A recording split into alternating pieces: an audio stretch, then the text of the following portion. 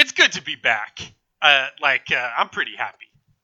Yeah, I'm happy to have you back. I don't know who we had some clown on last week. I wasn't sure who he was. He just stumbled into the recording. I was like, okay, we can do it. You've played some games. You've wasted $50 on Deadly Premonition 2. I won't find anyone else who's done that, so we'll just keep you on for the cast here. I mean, good for him though. Like, Yeah, sure. if I just wanted an opportunity to talk about Deadly Premonition as much as possible, then there you go. But I do worry about the sort of hmm I worry what would happen if I left permanently and Calvin just had to replace me. I definitely think that'd be a yikes scenario. That'd be like, Chrono Trigger, the bad ending. Yeah, basically. Something like that. The nightmare future. The nightmare future, where it's just every week is like, what do you want to talk about? Be like, Deadly Premonition. But that's not the only game that came out this absence. Paper Mario came out, right? Yeah, that came out for sure. I mean, it is sort of a bargain. It's like a budget release compared to Deadly Premonition 2. Yeah, they did not put nearly as much production value or effort. It actually runs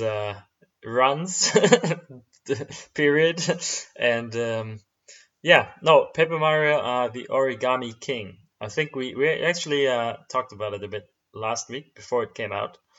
Well, not last week, last episode. We do these only every other week, thankfully. I could not have completed Phantasy Star in a week. Yeah. And I've played a lot of it actually. I'm quite far, I would say. I'm at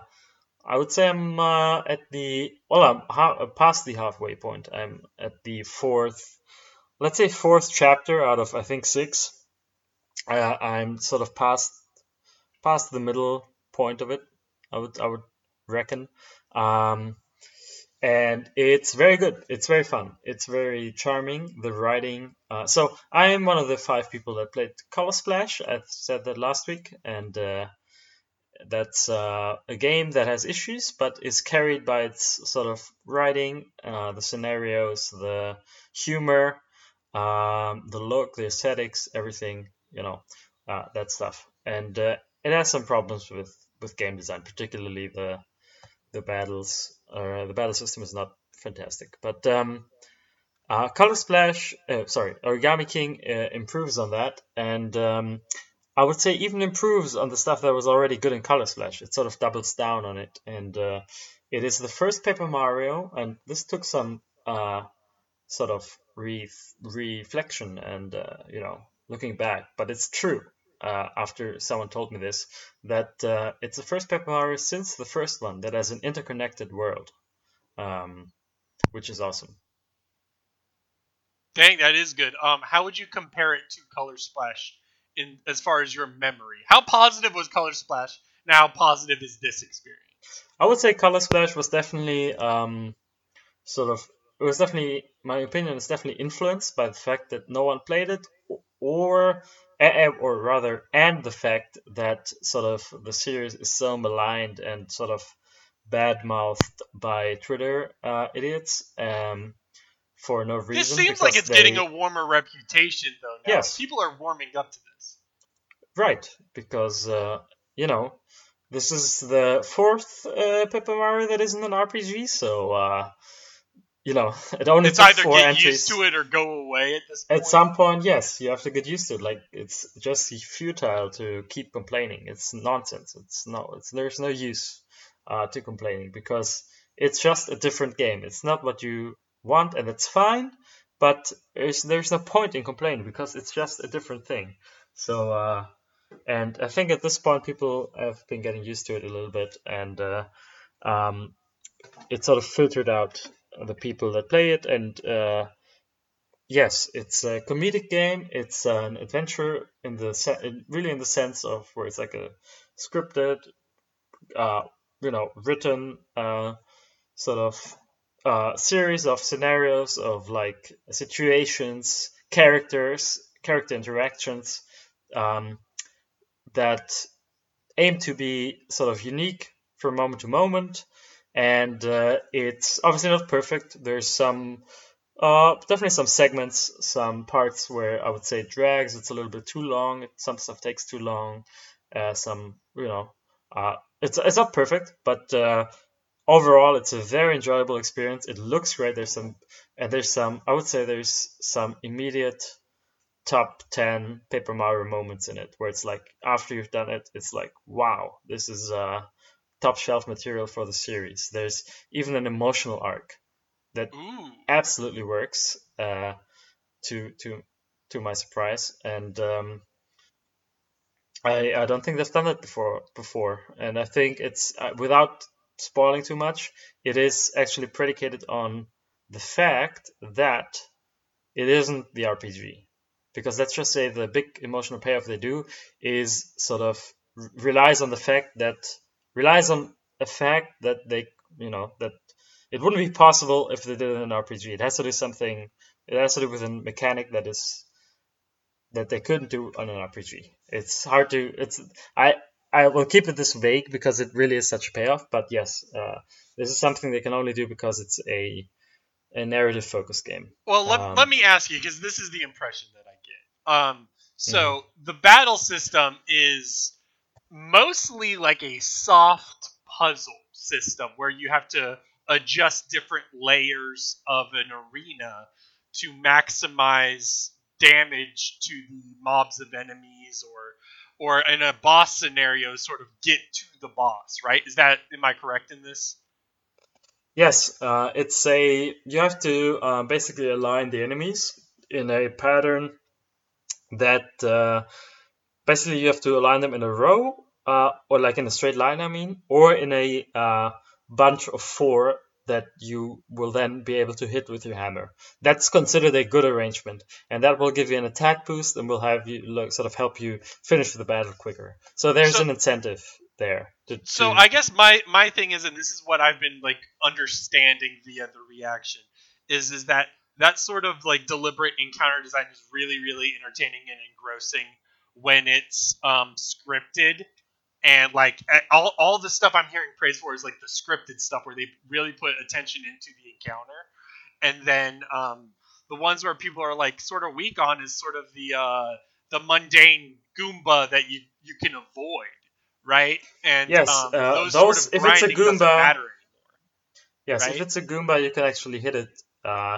You still power up even if there is no XP. You still power up and get stronger by heart upgrades. That was already the case in Color Splash. You get heart upgrades, and those actually upgrade your base power, your base attack power. And at a certain point, you can just kill enemies immediately with a jump or a hammer on the world. In the world, you don't even have to enter the battle. But yes, there is battles where the enemies are yes, where it's just a sort of regular battle, but that you don't necessarily want to do. But yes, where it's just a bit of busy work for sure. That's definitely an issue still. It's less of an issue uh, than in Color Splash. They definitely reduced the amount of enemies on the map. But yes, and there's you can still avoid a good bunch of them. So I think David said at some point that uh, um, the avoiding part is actually fun in and of itself sometimes, sort of trying to avoid these encounters. And I agree with that. But yes, for sure, there you will have battles that will sort of feel a bit tedious.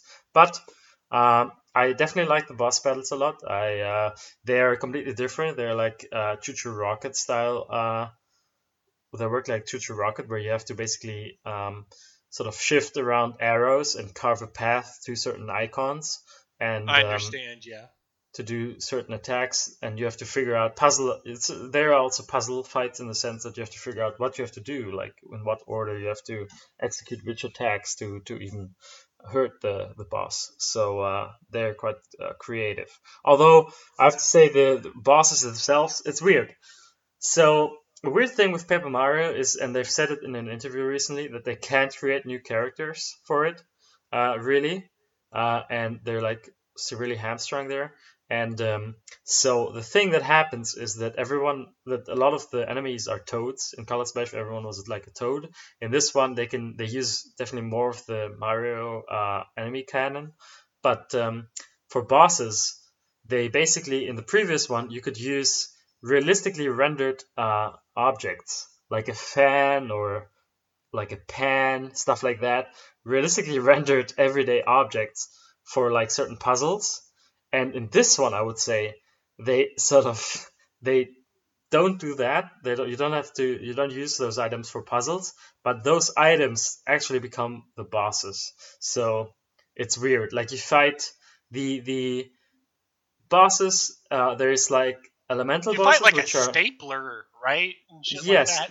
there's elemental bosses, which are original sort of monsters. That's fine, but the end of chapter bosses are like the objects that you used in the previous game for certain puzzles, and it's obvious um, that it's it's a huge shame they're handicapped in character design uh, with these weird restrictions that they can sort of do a couple of things like the main origami characters or these elemental bosses, but then obviously they have to resort to these weird everyday objects being like bosses because there seems to be a limit on how many original characters they can design, and that's so weird that they are limited because um, yeah, The it's limit is just just like the Nintendo company wanting things to be ridiculously simple, though, right? Like that's what's going on. simple in what sense, though? Like, you Like mean? Mhm. I'm under the impression, maybe I got this wrong, is that the reason they've been sort of diverting away from like, you know how in Paper Mario 64 and Thousand Year Door they like really emphasized character work, like they put a lot of effort into a specific design of a character, and they made him a unique character and etc. etc. Whereas nowadays it's sort of more just like I'm a bomb bomb, and he can have personality in the flavor text, but Yes. not so much in the actual design of the thing, because they want people to recognize that that's a bomb bomb. Yeah. Yeah. Yes.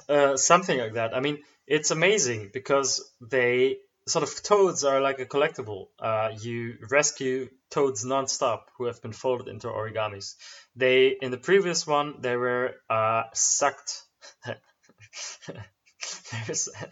Sorry, they were Okay, they were you're sucked. drunk. No, they were sucked to have sort of the color. They sucked out their color, so they were colorless. You had to restore their color, and all, even in the previous one and in this one, they managed to convey a sense of personality for so many of these toads. And in this one, there's hundreds of them.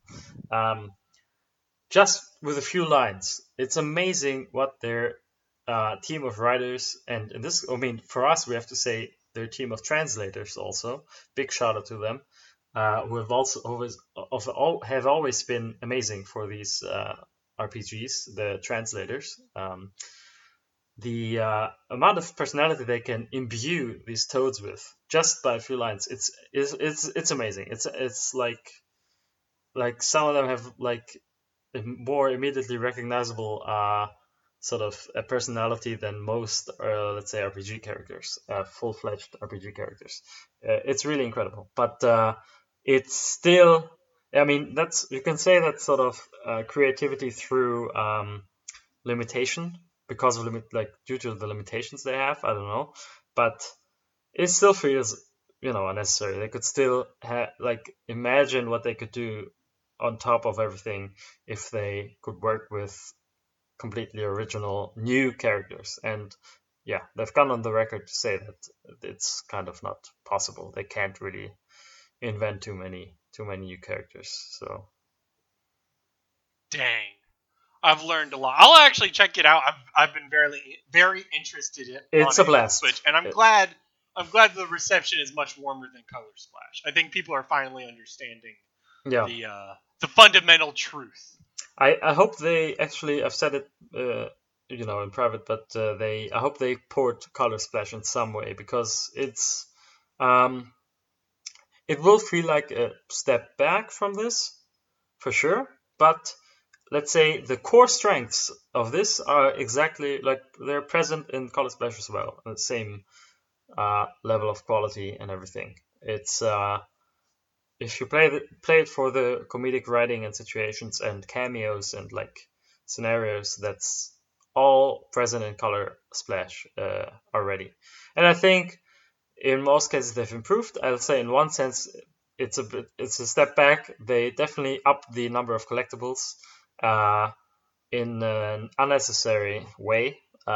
It's just too many. I don't know why they felt they needed more of them, but since I 100% everything, I'm not looking forward to cleaning up the ones I've missed. But Such what a can you do? professional, Pavlos. Yeah, You're doing the hard work.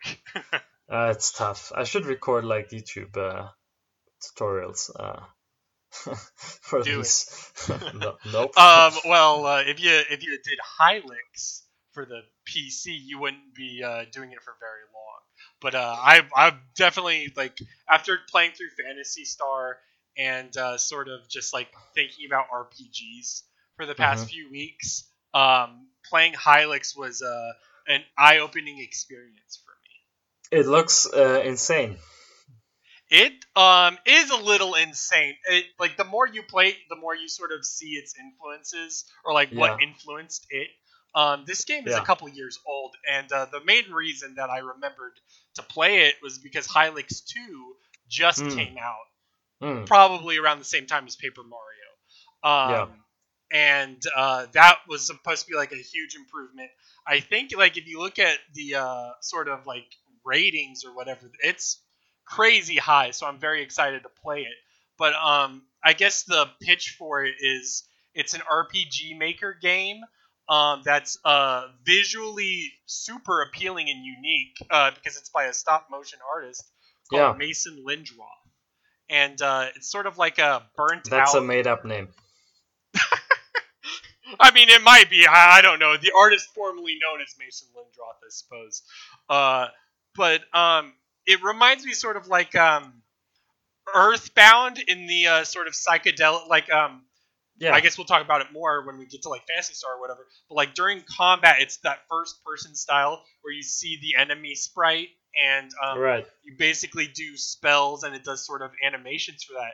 And the appeal is everything is sort of a very unique, digitized, crunched sort of burnt out aesthetic. It's very like old school 90s JPEG compression almost. I don't know how else to say that. And the music is even people should Google it. I think because to really visualize it, you need to see it. I don't think I can do it it's justice hard to by describe. the sentence. Yeah, you should put in Hylix. That's Hylics.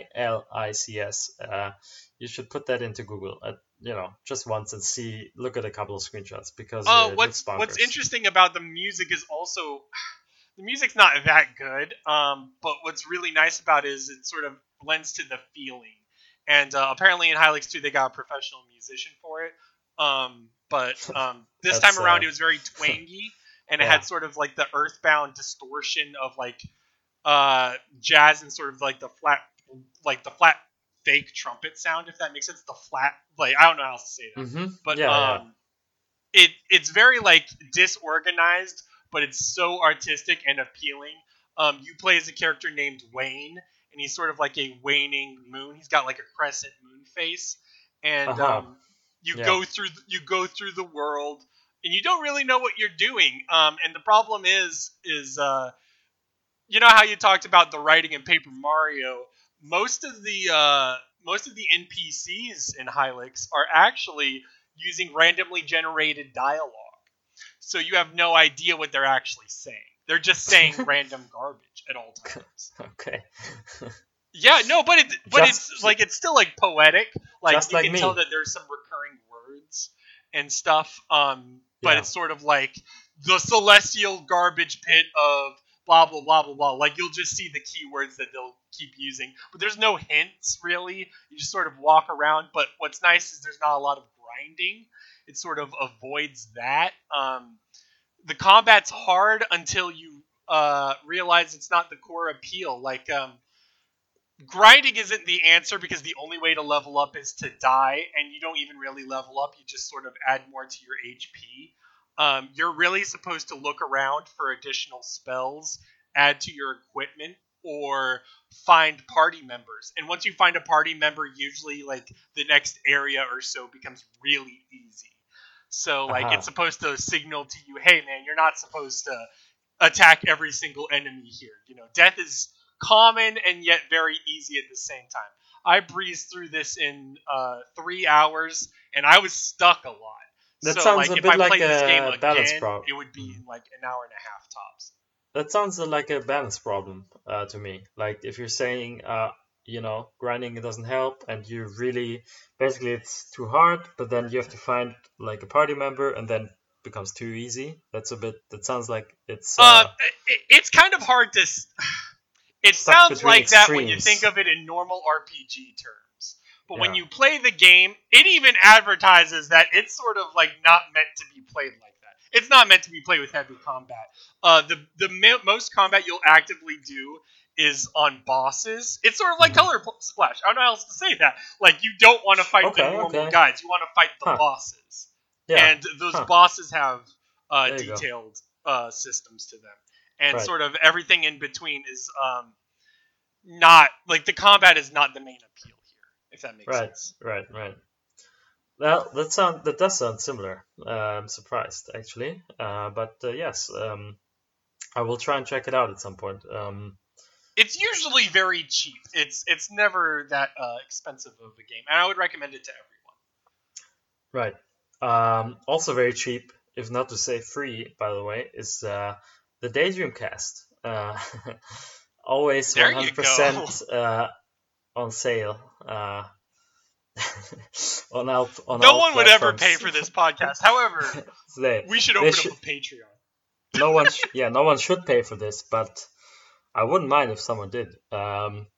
This is Pavlos, and with me is Brogan back again. Yep, it's good to be We've back. Yes, we've missed you. We've missed you. Here to bring you the latest in RPG Maker games from 2015, and That's how we do it, man. We don't talk about The Last of Us 2. We don't talk about what's that? What's that? Why did you say that? Why did you have to say that? I don't even know what that is. Is that a video game? Is that a Spielberg film? I don't know.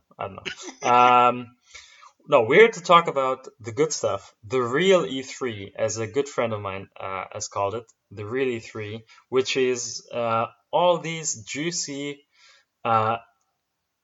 Nintendo leaks which have come out, Let which me are still ask you, coming do out. you know... I think there's multiple stories going around.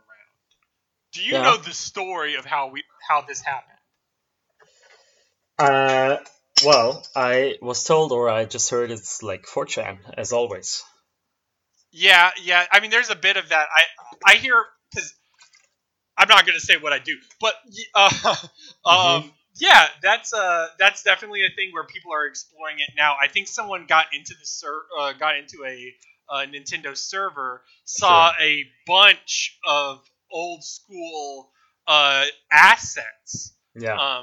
for the Nintendo stuff, and we're talking stuff from like the 90s, and I think they're even like hitting early 2000s.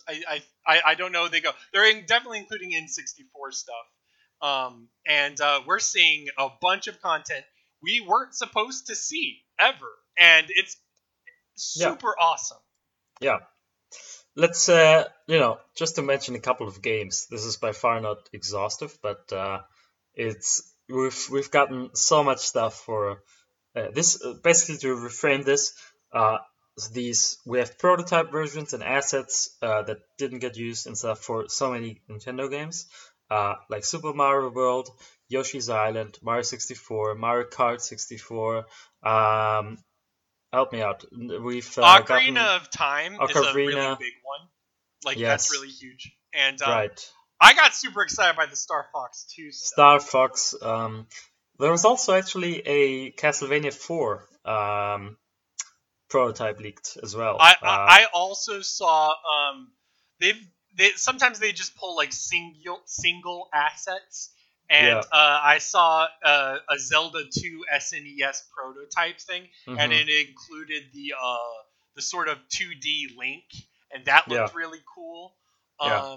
Stuff like that. It's just a bunch of small stuff. If you saw like Space World demos for Yeah. Ocarina of Time, there was a Space World demo way Yeah. back when that looked completely different. Those maps leaked. Yeah. Like, we can see those maps now, and The that stuff's crazy, awesome.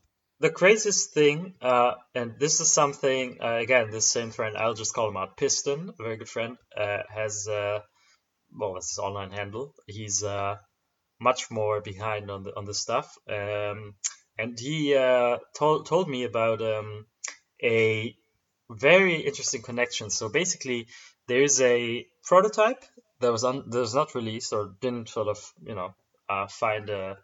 There's no clear sort of game that you can match it to that came out, and the prototype is called Super Donkey. And when you look at it, it has sprites that are in the style of Yoshi's Island. Among them, a Donkey Kong sprite, so a monkey with a tie that is designed exactly in the way the little monkeys are designed in Yoshi's Island. You know, and there's also in the code there's like a Donkey Kong that's drawn in the actual Donkey Kong style, so like Donkey Kong 94, and that style. So extremely. That's it's just Donkey Kong, let's say, and there's a video of this prototype, and it's basically very Yoshi's Island esque, but the music is actually sort of the sound effects of the music are Mario. They're actually kind of Mario 64ish. It's super weird, and the guy's like just some guy with like pilot glasses and just a generic sort of platforming dude. Um, but there's some visual effects that are sort of for Mario. So it's so weird. There was a connection between um, Yoshi's Island, Mario World, and Donkey Kong. So Yeah. Let me this is what ask that you. I guess prototype this is proves. But pure at some point, it speculation. became Yoshi. At some point, it just became Yoshi's Island. It's something. So my friend speculates that something happened. Basically, that maybe um, there was a connection. Maybe something happened that led to some bad blood, as he speculated, that sort of split the Donkey Kong Yoshi thing apart. Well, It's I don't really mean interesting. to I don't mean to like add fuel to that fire, but like Yeah, or like to talk too much on history, but like there has definitely been a back and forth between Donkey Kong Country and Yoshi's Island in yeah, sort of like a weird way. I right. think people see them as uh, two different approaches and Yeah, mutually exclusive for some reason. I think Donkey Kong Country fans don't like Yoshi's Island and vice versa. It's crazy. yeah. Well, that's just that's the reception of them. But yes, obviously the way it turned out, the two games are very different. Yeah, but I encourage people. It's super underscore donkey. That's the name of the prototype. To look at that, it's really interesting, and obviously it sort of has um, made possible a whole lot of new speculation. The two things I definitely wanted to touch on was number one. I think even ignoring all the history we're finding out of these stories and these content, there's a lot of basic content that we would take for granted that I think is very important, such as high resolution, fully resolution, no compression images of promotional artwork Mm-hmm. For different games, or in-game assets fully blown up to, again, like full resolution, ignoring compression and all of that. That's like really, really awesome. Like Yeah. that alone would be Christmas. Right. And I guess the other thing is there's a Star Fox 2 ROM, Pavlos. Yeah. Right. um, There I is one. found out Yes. about this, and secretly Star Fox 2 is one of my favorite Star Foxes. I don't want to say it's my favorite, but it's like I love it dearly. And I mean, this what else? version included 64, different I guess. pilots. And if you play it, it doesn't actually play very well. It's worse than the current version. Like I'm pretty sure they removed Star Wolf, or by removed they didn't have Star Wolf and different sort of things to it. Yeah. And Corneria does not have its own defense system, so the game is very, very hard. But it exists, and you can see like a little lamb pilot, and it's crazy. It's awesome. Yeah. No, for sure. I mean, for some of that stuff, it definitely is like, yeah, if you know the original, like if you see the playthrough of the Castlevania 4 prototype, obviously you will get it'll be much more interesting to you if you know the game, if you sort of can compare it with that, if you have it sort of in your head. But yes, I think for me the crazy stuff, just because also of the relevance of the game and everything, and the amount that has come out. I mean, obviously with these leaks, they're not just there; they are totally dependent on the people that work through the material and there's so much of it too. Because yes, there's just because we don't do the work ourselves, we rely on people that just look through it and post stuff to Twitter and stuff. So, but so far, I think for me the most exciting stuff has definitely been just the amount of unused sprites and the ideas that are tied to these sprites, and the mechanics that obviously didn't get used for Super Mario World. It's staggering like the amount. Luigi There's the bird. yes, or Luigi in Super Mario 64. Right. I wish flipping the bird was a main mechanic in Mario World, but right, they weren't courageous enough, I guess. No, there's like some straight up. I don't know if you've seen this. I will have to share it with you later. But there is like some straight up Mega Man. I saw them. I saw at least I saw a Mega Man sprite, and I saw the V sprite from the intro stage. I don't know if there's more, but it's nuts. And some stuff like the craziest thing is the wing cap Mario to me. So the wing cap Mario. The wing cap was supposed to be a thing it was a design for Mario World, and it didn't happen until Mario 64.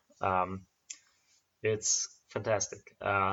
So yes, this is all very, very exciting stuff. It's like Christmas in July for people that care about their video game history and just some these historical nuggets. And again, what's special is it's going to be ongoing. It's not over yet. So it's not over. So just keep up on your Twitter feeds or whatever, and check them out, and like be thankful for the people that uncover this sort of stuff. And just delight in the history. Yes, right. Delight in the history. The old games are the good games. That's our motto here.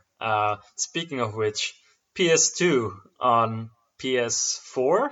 Question mark? Okay, all right. I can explain. The way I pitched it to you sounded weird. I'm just gonna go ahead and say everything. You probably don't care about the one. Say it all. I got the PS Now subscription. I decided to try it out. It's the PS4 version of Game Pass, and it's much worse. Wait, but it's streaming, I thought.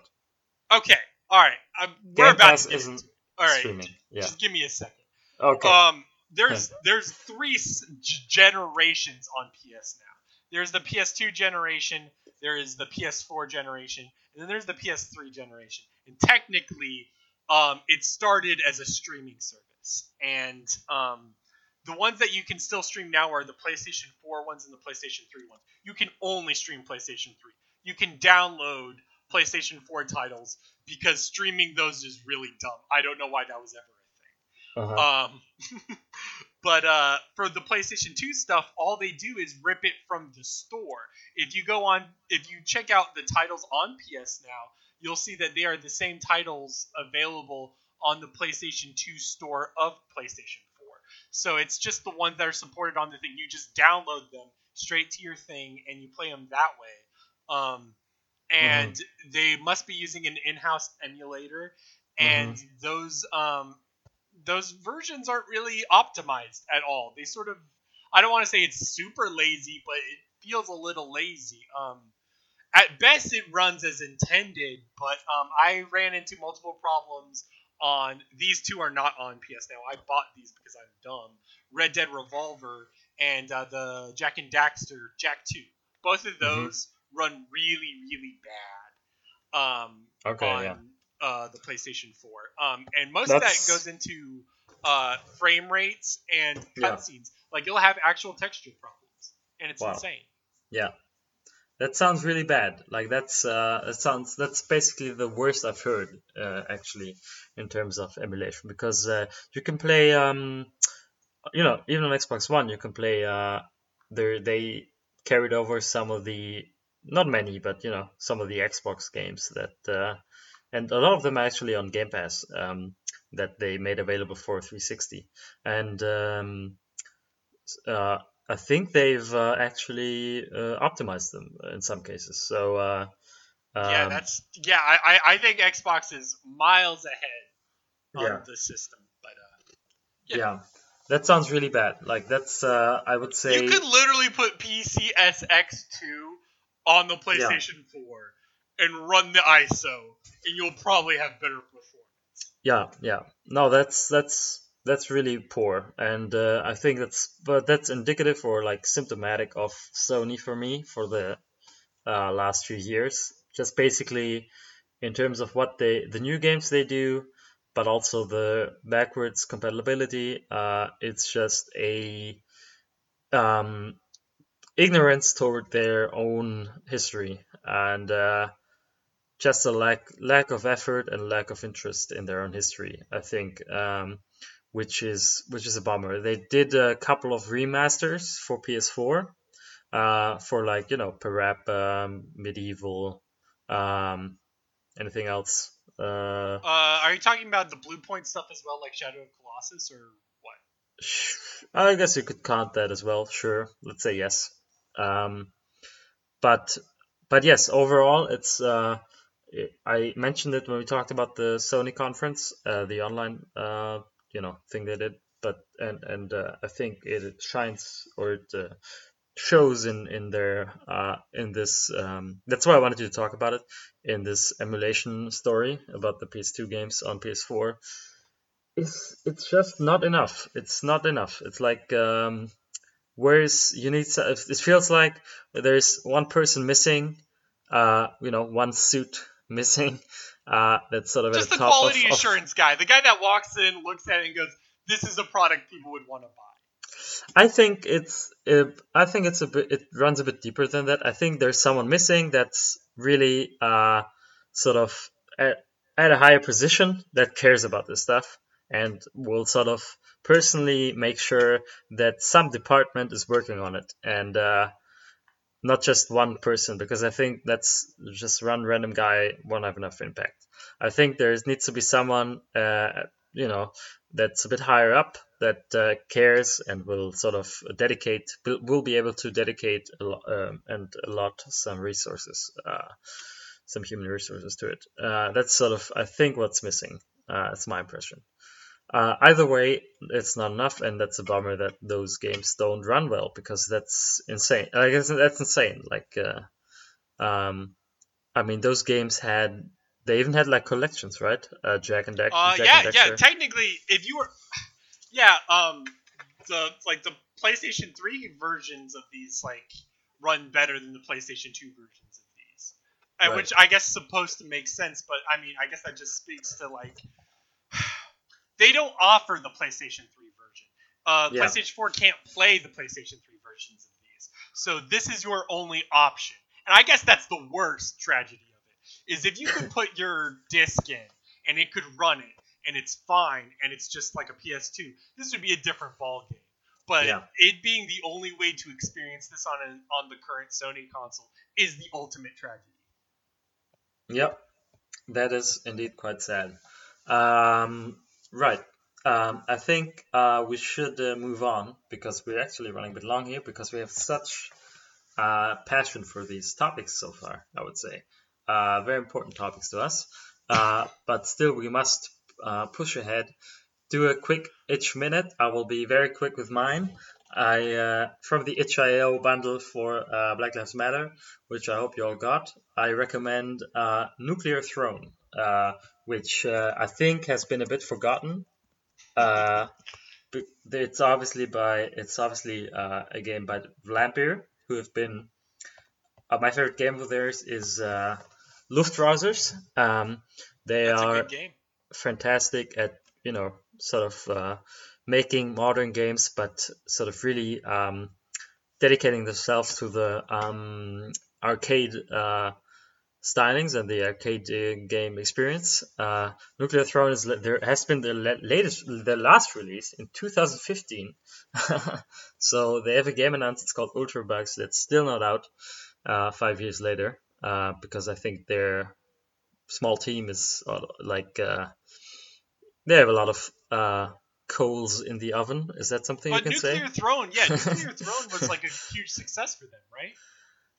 I think so. I'm not sure, but yes, I think that so far their games have been successes. Like Super Crate Box, Ridiculous Fishing, I think on iOS was successful, and then Luftrausers and Nuclear Throne, yeah, I think were successes as far as I know. So yes, Nuclear Throne, it's a roguelike twin stick shooter, and it has several characters with different abilities. It feels really good. It sounds really good. The sound effects are really great.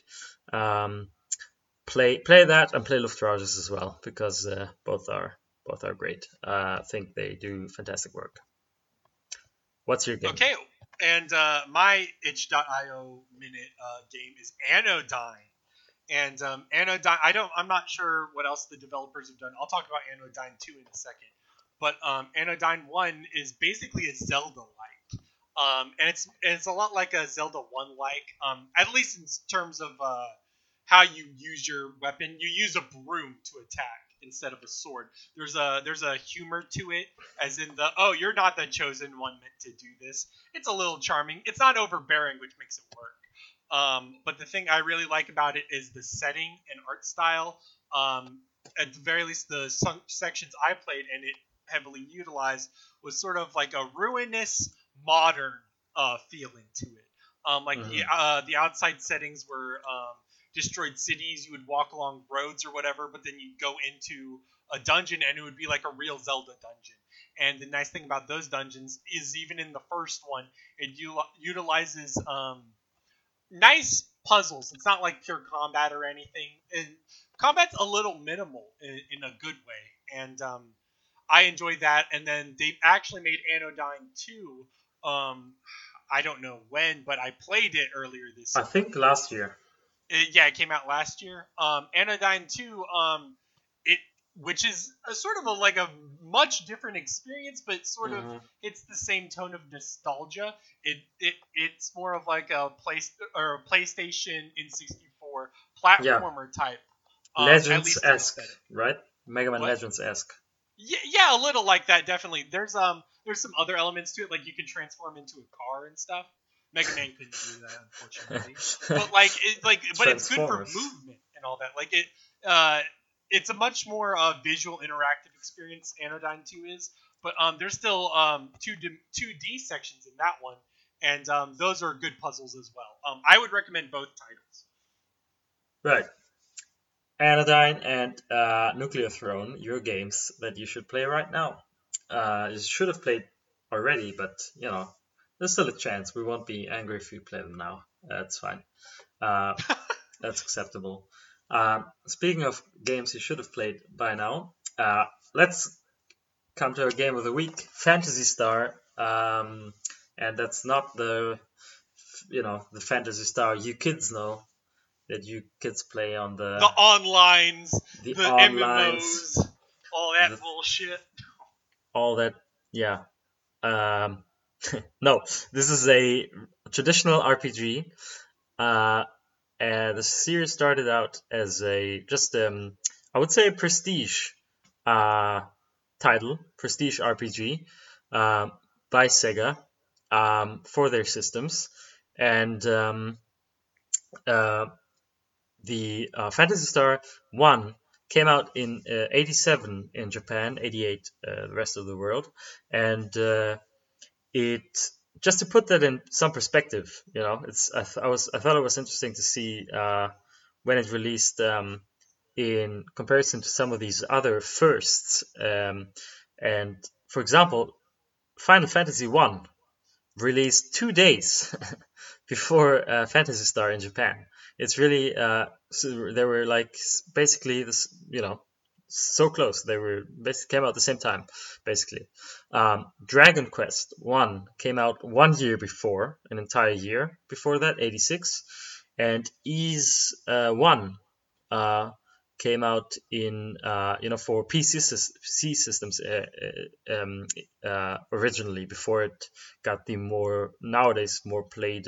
Well, people now play the remakes, but if they want to play sort of an original version, they usually play the CD versions. But the very original Ys One on the PC systems, the Japanese PC systems came out also in 87, just like Final Fantasy and Phantasy Star, just earlier in the year. So we have like these firsts of like these prestige RPG series by different sort of console manufacturers, and they all came out around the same time. You have to imagine, and it's like these games were at the forefront of like RPG on console, on the console RPG experience, and I think we have to, the thing is that Phantasy Star really went for it in so many aspects. As like if you compare it to some of these others, regardless of if what you prefer, I think just some on some external factors, you will see that Phantasy Star is maybe the most ambitious of all of these. Yeah, I was gonna say, like, I've never played Phantasy Star before this playthrough, and I have played. I've dabbled in Dragon Quest. I never beat it. Yeah. I have beat Final Fantasy One, and I can say that if you do a Pepsi challenge to these games, like Phantasy Star blows it out of the water. It's like it's not even a contest aesthetically, and sort of even just the story, the sort of narrative cutscene ambitions, even if it's light, it's like completely a different ball game. And I guess the it's just like a wow, this is on the Master System too. Like when I Yes. look at it, it's just like a visual treat. This is probably the oldest game that I had a visual enjoyment for like a console JRPG. Right. It's a Master System game. We should I didn't mention that. The subsequent titles up to 4 came out on the Genesis or Mega Drive. Yes, this is the first one is on the Master System, and yes, it's so it was. I want to say a couple of just historical bits here that speak to the ambition of the project. So the Phantasy Star 1 was sort of developed by like a team of about 10 people, in a room together, with Yuji Naka as the main programmer and Kotaro Hayashida on the being the main designer of the game. It was an ambitious game, especially because it, unlike these other games, well, not all of them, but like not let me think. Well, Ys is similar actually, but like if you think about Final Fantasy, for example, this one, Phantasy Star is a game with unique characters, and a very tailored sort of written story-driven experience that is much longer than Final Fantasy One. The cartridge had a battery pack for saving, which also makes it a bit rarer and expensive today. The original game, and it it was one of the 4 Master System games that used a bigger 4 megabit cartridge. The other ones were Afterburner, Spellcaster, and R-Type. So Afterburner and Spellcaster, I think Spellcaster as well, being Sega games. R-Type, of course, not. But yes. So it was one of the, it was very ambitious. It had several cuts. It couldn't even include anything. They wanted the game consists of 3 major planets that you travel between. Initially, they wanted a 4th. They had to sort of cut down or basically abandon the idea of doing even more elaborate backgrounds and enemy animations. So the sprites are quite unique and varied, but they don't animate. They had to take that out. They don't animate in an intricate way. They had a password system planned. They took that out. I mean, it has saves, so that makes up for it. But it was just a huge project, and I think the biggest thing, for me at least, is that the game was compatible with the Master System FM Synth expansion unit, which had a Yamaha chip in it. The music. The music is a huge part. I mean, this thing added 9 more channels to the console's sound generator, and just the sound. I mean, it's night and day. And for people that love old games, there's some consoles which are known for their FM synth sort of compatibility, and there you have basically 2 soundtracks. The one you most people heard when they had the console at home and listened to it, and then the FM synth version, which sort of was slumbering, was kind of contained in the game that only people with some rare and expensive expansion could hear. But now, obviously, it's very easy to play with, to play the game with because of emulation and stuff. And FM synth just sounds dope. It's just one of my favorite sort of sound systems for games. Yuzo Koshiro also made, for example, the Etrian Odyssey series. They have he made extra FM synth versions of the soundtracks for those. I don't know if you knew that. I'm learning a lot. I'm going to school. Yeah, I'm done with the facts for now. But yes, I think it was important to me to communicate or to sort of convey, for the time, the sense of ambition this was. I think that was a proper gushing. That was a good gush. I don't know. We haven't talked about the game itself yet. I'm about to. Let me do my thing. Do your thing. Let's talk about the story real quick. Yes. You play as Alice, which is super notable and also ambitious in its own way because you are basically a girl. You are a girl, and as a protagonist, that's really really cool for the time. Yes. And you are trying to avenge your brother's death, and at the hands of the Empire or whatever they call it in this one. It's basically like a tyrannical space dictatorship under the Lassic. Yeah, it's very influenced by Star Wars. I think that's clear. It's very influenced by that. No, but even then, it's really cool, and there's its own creative things. I particularly liked the party. I liked Meow, which was basically a Pikachu. I love Pikachu. And then he later on transforms, and I thought that was super cool. Yeah, definitely. I like the party as well. Yeah.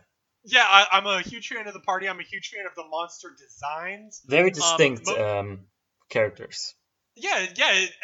Each party member is a distinct character, and you sort of immediately detect their personality and such. The enemies are also, like you said, sprite work. There's not a lot of animation now, but they are so detailed in a good way, and they are smart enough to reutilize them. They're so good that the recolors are good. You could just recolor them, like the Sphinx or the you know what I'm talking about. That sprite, in the 3 different color sets, looks fantastic. And I guess the thing that sort of really interested me was the expansive worlds. You go through 3 worlds, and it's not like, I guess I'm used to RPGs where you would finish one world and then you finish the next and then you finish the next and then it's time. But this Right, one was right. featured a lot more back and forth, Back and forth, traveling, yeah. utilizing spaceships and such, and that was really cool to me. Yeah. The well, one thing that needs to be talked about with this game, I think we should do it now, is the matter of playing it. Oh The yeah, like the ports and all the versions of it. Yeah, yeah, Yeah. yeah. You go ahead and talk all about it. I was gonna ask you because you mentioned geese. There is also I saw when I was dabbling in the research. There's a graphics redo of this called like Generations or something. Yes, Um, there's Phantasy Star Generation is a PS2 remake, came out in 2003, Japan only. So they remade this for the PS2, but didn't come over here. Obviously, there's fan translation, but yes. But well, personally, I don't think it looks that great. Like, I'm not a fan of it the doesn't look. look that good, no. Yeah, yeah. So the interesting thing is, I played the Sega Ages version by my uh, you know, uh, I'm trying to find I'm stumbling because I'm so in awe of their work and The M2 the version. M2 gods. I'm bowing right now. Okay. All right. I'm gonna I turn my mic off and you just gush about M2 for the next am. 5 minutes. Yes. And you played a ROM with corrected script, right? Like a new translation, basically a redone translation. Yes. Yeah. Right. So the the thing is, the Sega Ages version on Switch is absolutely fantastic. I can't praise it enough. It has a redone mode. First of all, it has so many options for how you want it to look. Different stuff like walking speed and stuff like that. You can have the FM synth soundtrack if you want. And the thing is, it has an ages mode, a special one, which the game has dungeons, first-person dungeons, very similar to the CRPGs that Japan was so fond of, Wizardry and the like, and which is also very ambitious about the game. And you had to draw your own maps for them. It was like, I got lost a lot. This was yeah. Continue.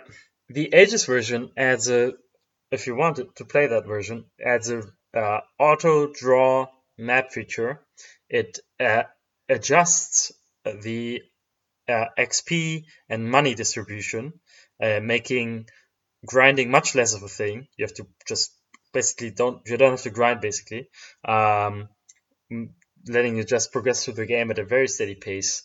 And it's just overall, it's such a good port. It has on the start menu, you can have a quick look at all the game has basically a very sort of, let's say, not such a huge arsenal of like gear, weapons and armor. It's you can access a lot of them very early on, just on different planets. So it's clear that the game was originally designed for basically you not having enough money to get them yet. It's much less of a problem with this Ages version, obviously, because you get much more money. But in the pause menu, it has an overview of which weapons and gear are, have actually which stats and which characters can use them. And would they have like an optimized build? A lot of RPGs have an optimized build option. Do they have that? No, but you can just look up what the best armor is for everyone and see who can use what, and also at what level, which spells characters learn at what level and stuff like that. Yeah, it's super handy. It's just very super handy I wish I information played stuff. that one. It's, dude, I can't. I can't imagine a version of Phantasy Star coming, sort of surpassing this in the next decades. I don't think there's, I don't think there's not much more you can do, and I don't think anyone will do more. It's basically it's a perfect version. Like, because you can still, if you don't want that stuff, you can still play the original version. Like, you don't have to have the adjusted EXP and money. I think it makes it a little bit maybe too easy in some in some ways, but I We will just say spent like the I first 30 sure minutes of this podcast yeah. discussing how easy RPGs aren't bad, or at least in terms of combat and grinding. This is for me. For me, it was a very grind heavy thing because I played like Yeah, the normal version just with like a different translation, yeah, and it was a lot of grind. It was a lot of going out, yeah. killing monsters, the same monsters, but the werebat is so good. Oh, the werebat. The werebat, wow! I And love then the you werebat. go back into town, and then you just take your little bit of money, buy some colas, some hamburgers, Yeah. and Or then your equipment, and then you just do rinse and repeat. And I basically never had to use. I basically never had to use like these food items. oh man, Yeah. It all right, is. that's fine. It is a little bit too easy, but I think the original is ridiculous. Like, it's too much grinding. Obviously, it's very. It's sort of, you know, if you do such a big game, it's definitely, there's some artificial extending of the playtime with Honestly, the I wouldn't have minded so much as numbers. the M2 version lowers the encounter rate too, right? Or at least gives you the option. Yeah, the Aegis version has a lower encounter rate, but you get more of everything, so ultimately it's a plus. Like, That you, sounds way better. Because ultimately, I didn't like the repetition, and I didn't mind. I don't mind grinding. But yeah, there's just a level of it that was like, I guess, problematic. I guess that's one of the things I liked about going into the dungeons. But then I would get lost in the dungeons. Although creating your own map and really understanding the layout of a dungeon is really really cool. And yeah, I definitely see the appeal of not knowing what's behind the next turn. yeah. You're right. The dungeons have like very different tricks and like uh, are quite elaborate in some ways, and like you can run into bosses even, which you don't have to face. Like, if you don't want to battle them, like you can, just run into them and uh, you know, basically be pitted against some boss which may be too strong for you, but you also didn't have to face it. So even in the original, a lot of regular saving was definitely advised, and yeah, it's I would say. Did you play it out of curiosity? Did you look up anything, in a guide? What you have to do next? Yes, yes, I did. Yes, I think if you like, we couldn't play. I think we have to repeat this point sometimes. Like, we do a games cast, and these games are like, it's not like modern games. Like, some of these we have to just look stuff up for, progression, because otherwise we couldn't complete them in a reasonable way. In like for in these 2 weeks, these games were Well, designed for uh, for you know, long sections of time, and it's for meant to be its children with own a lot of intrinsic time. reward to figure this stuff out. But I Yeah. will say, number one, the trend you should notice, a dear viewer, is that the complaints about this game, I think, are like emblematic of the games of the generation. Like Final Fantasy One has this problem. Like they all have Mm, a grind problem. They all have like mm. a pacing problem in that sense. And so like the highlights of it really stick out in time. You know what I mean? Mhm, And you can mhm. fix numbers and you can fix the Yeah, little things to it yeah, and like the obscurities.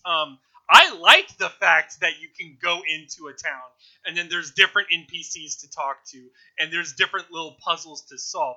Now, is it easy? No, I used a guide for it, but the principle of it is really really cool.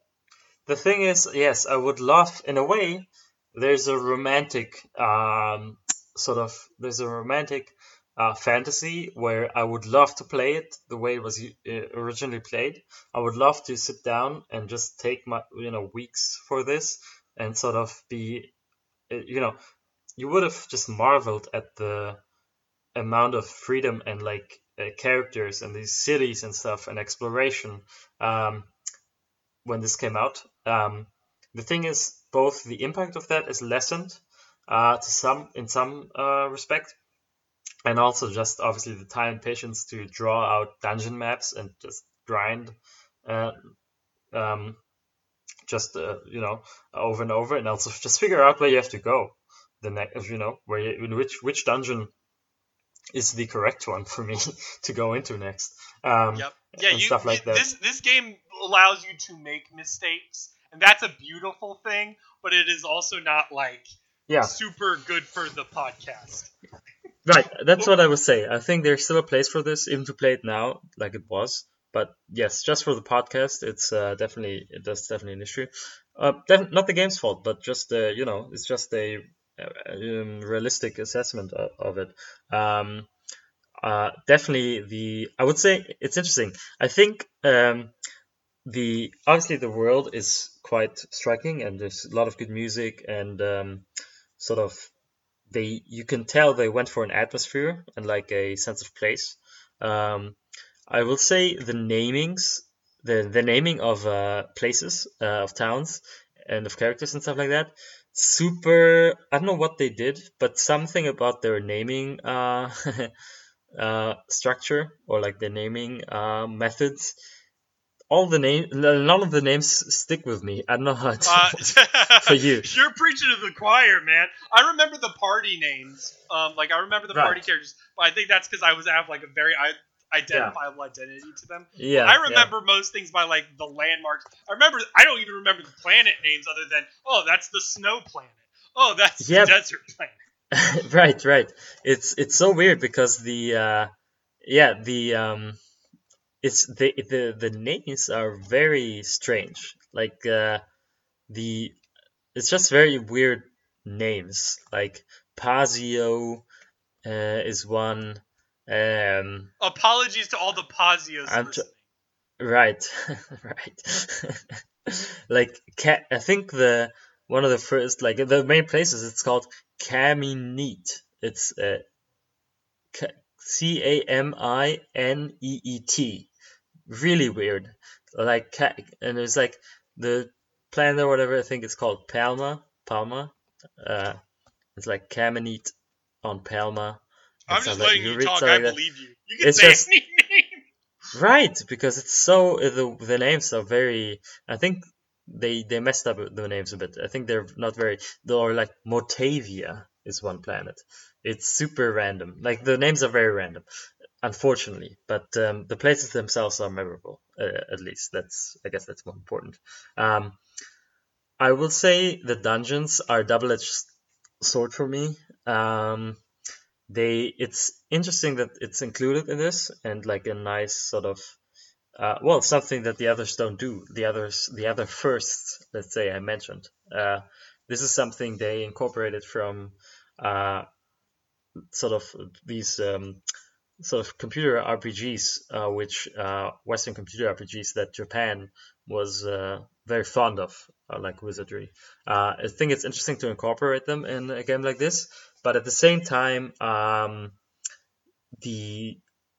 definitely enjoyed my time out of the dungeons more than my time in the dungeons. They can look very samey, obviously, and also one big I don't know how what your experience was, but one thing, at least about the Aegis version, I don't know how it's in the original, but chests in dungeons suck ass. Like they're so useless. Like you get like, I don't know, you get like 50 gold from them, or like some like food item or whatever. But it's super like exploration is it doesn't feel rewarding because I would agree with that. I mean, there's obvious exceptions to it, like when you see like an NPC offering you a jewel or something. But like for the most part, yeah, I would open it up and then my inventory is just full of shit I don't need. That did happen. Yeah. Yeah. Okay. Yeah. I think that's a bit unfortunate. I think that doesn't help that definitely doesn't help in making the dungeons engaging. Um, that was a problem. Yeah, but overall, I mean, I think I like the combat in the sense that it's very basic. Um, it's very basic turn-based combat, but the four characters have uh, distinct enough roles that it was sort of still interesting, still enjoyable. You knew sort of who was which the different spells that everyone had made it interesting enough. Basically, you had someone cast a defensive spell and another maybe an elemental, and then obviously one is the physical guy who can't learn spells and stuff like that. One maybe on healing. Uh, there was definitely there's definitely enough strategy involved that it's not at least not less it's not less interesting than these other games, these other first RPGs.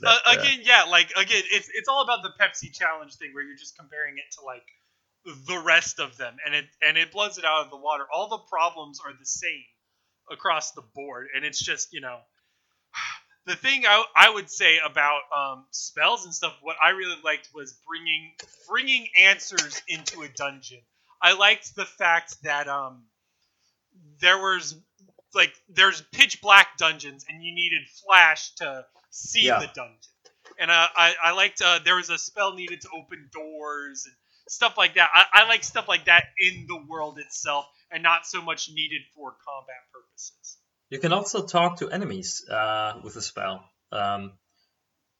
You can talk to them. You can very Shin Megami Tensei. Yes, no, it is actually. Yep. Like you're kidding, but yes, that's the case. Very, very like that. Yeah. So for sure, it's. I think. Well, I'm not an expert on the series. On the original ones, I'm afraid I've played more I've dabbled more in the online sequels. But it was still very interesting to play it. I would say if you play it, the Aegis version for me is, well, you can still play the original if you think it's too easy, but I'm gonna go ahead and say play the Aegis version. I trust what was just said. This is basically this is for me. This is the condition on which I would sort of recommend it because it's very interesting. I think historically it's an extremely interesting game, but and relevant game. But I would say the sequels are probably, from what I've heard, better, and like it's just not worth it. It's not a good enough RPG to go through the original tweet numbers. Let's say I would be open to playing another Phantasy Star on this cast. I would definitely be curious to see where they took this series after this. Yeah. Right, because it is ambitious. Like it has cutscenes.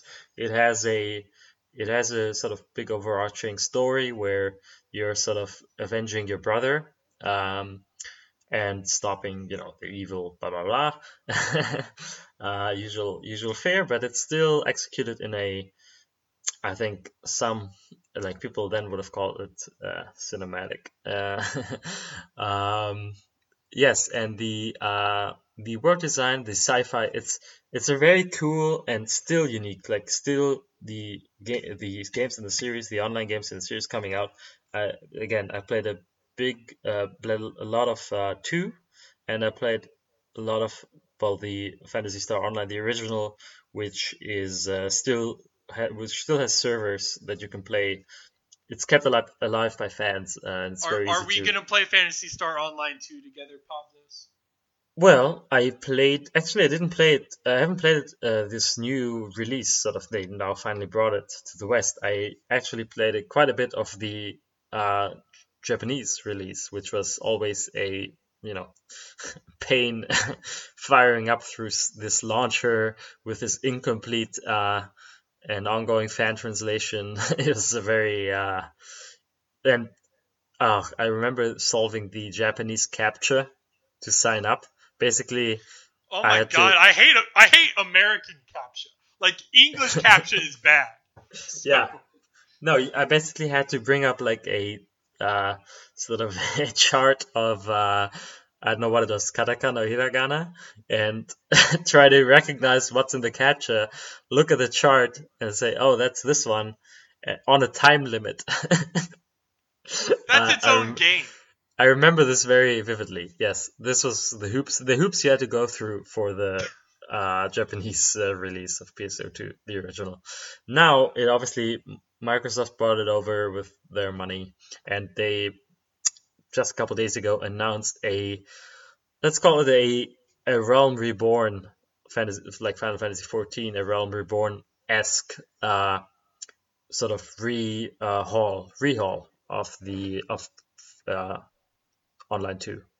Will you explore that, or are you done? New Genesis, I think it's called. I will play this. I will play this for sure. I think sort of I was on the edge. I was very close to diving back into 2, but I resisted. Uh, And your faith has been rewarded. my resist. Well, I would Well, say. lack of faith, but I it's would say faith. my resistance is broken. That's what I would say. I can't resist this new version, this rehaul any longer. It looks really cool, more dynamic, more just updated. I think it's quite a thing to bring this game. I think from when 2013. They brought it this year, 2020. They brought it to the West finally, thanks to Microsoft, like I said. But it's basically it's the same game as it's an MMO coming out in 2020 that's on the level. That's basically an MMO from 2013, and I think it really shows. I've heard a lot of people say that it's just Final Fantasy stuff like Final Fantasy 14 just has done better in so many in many aspects since then. So I think it's really cool. I would have liked the 3, but I think sort of extensive rehaul is just as good. So I will play that, yeah, for sure. Wow. The silence. I guess closing thoughts, because I didn't give closing thoughts. I'll try out Phantasy Star Online too, or this new version, or Realm Reborn. But as far as Phantasy Star 1 goes, I'm excited to explore the others. I liked this one. This was a positive experience. I would not recommend other people do what I did. Yeah, yeah, it's a And little hardcore. that's it. I think this made me. It's best when I see it like through a museum lens. Phantasy Star 1 could probably be put in a museum of video games one day. Do you get me? Where it's like there's a lot to appreciate. Yes, I think not one day. I think it already can. Yeah, already you can put it in a museum for sure, but not in a negative sense. I mean, you can still play it. I think uh, at the very least, with this Aegis version, you can definitely easily hop in and play it and just go through it. But yes, I think if you're even semi interested in the history of RPGs, there is no way past playing this. Did we tell people that we were playing Phantasy Star like weeks before, or did we do it right after Dead Rising? No, yeah, Dead Rising. Yeah, we did it at the end of Dead Rising, and obviously we knew there wasn't going to be enough time, so that's why we did Windjammers between that. Yeah. Well, I was out of town, but like even that, if I wasn't out of town, I wouldn't have completed the game. Right. I would say I'm gonna go ahead and prep this. The next RPG we're playing, not next episode. Next RPG will be The World Ends with You, and we'll be doing that with David, from the Twin Geeks cast. Yes, very excited for that. I haven't played this game, but it's a favorite of David's, and well, first of all, I'm very happy to finally have him on. And yes, also very happy to finally get to that. I think I can say when that is. That's gonna be in 4 episodes rather. So this is episode 7, and the plan is to do that on episode 11. That's right. We have actual plans for this stuff. And since you're Yeah. looking at the schedule just- now, I don't remember the next title. I know, What is the I next do, I remember. We obviously just appear sort of bumbling and stumbling and incapable and postmodern. That's just and, me. He is much more capable.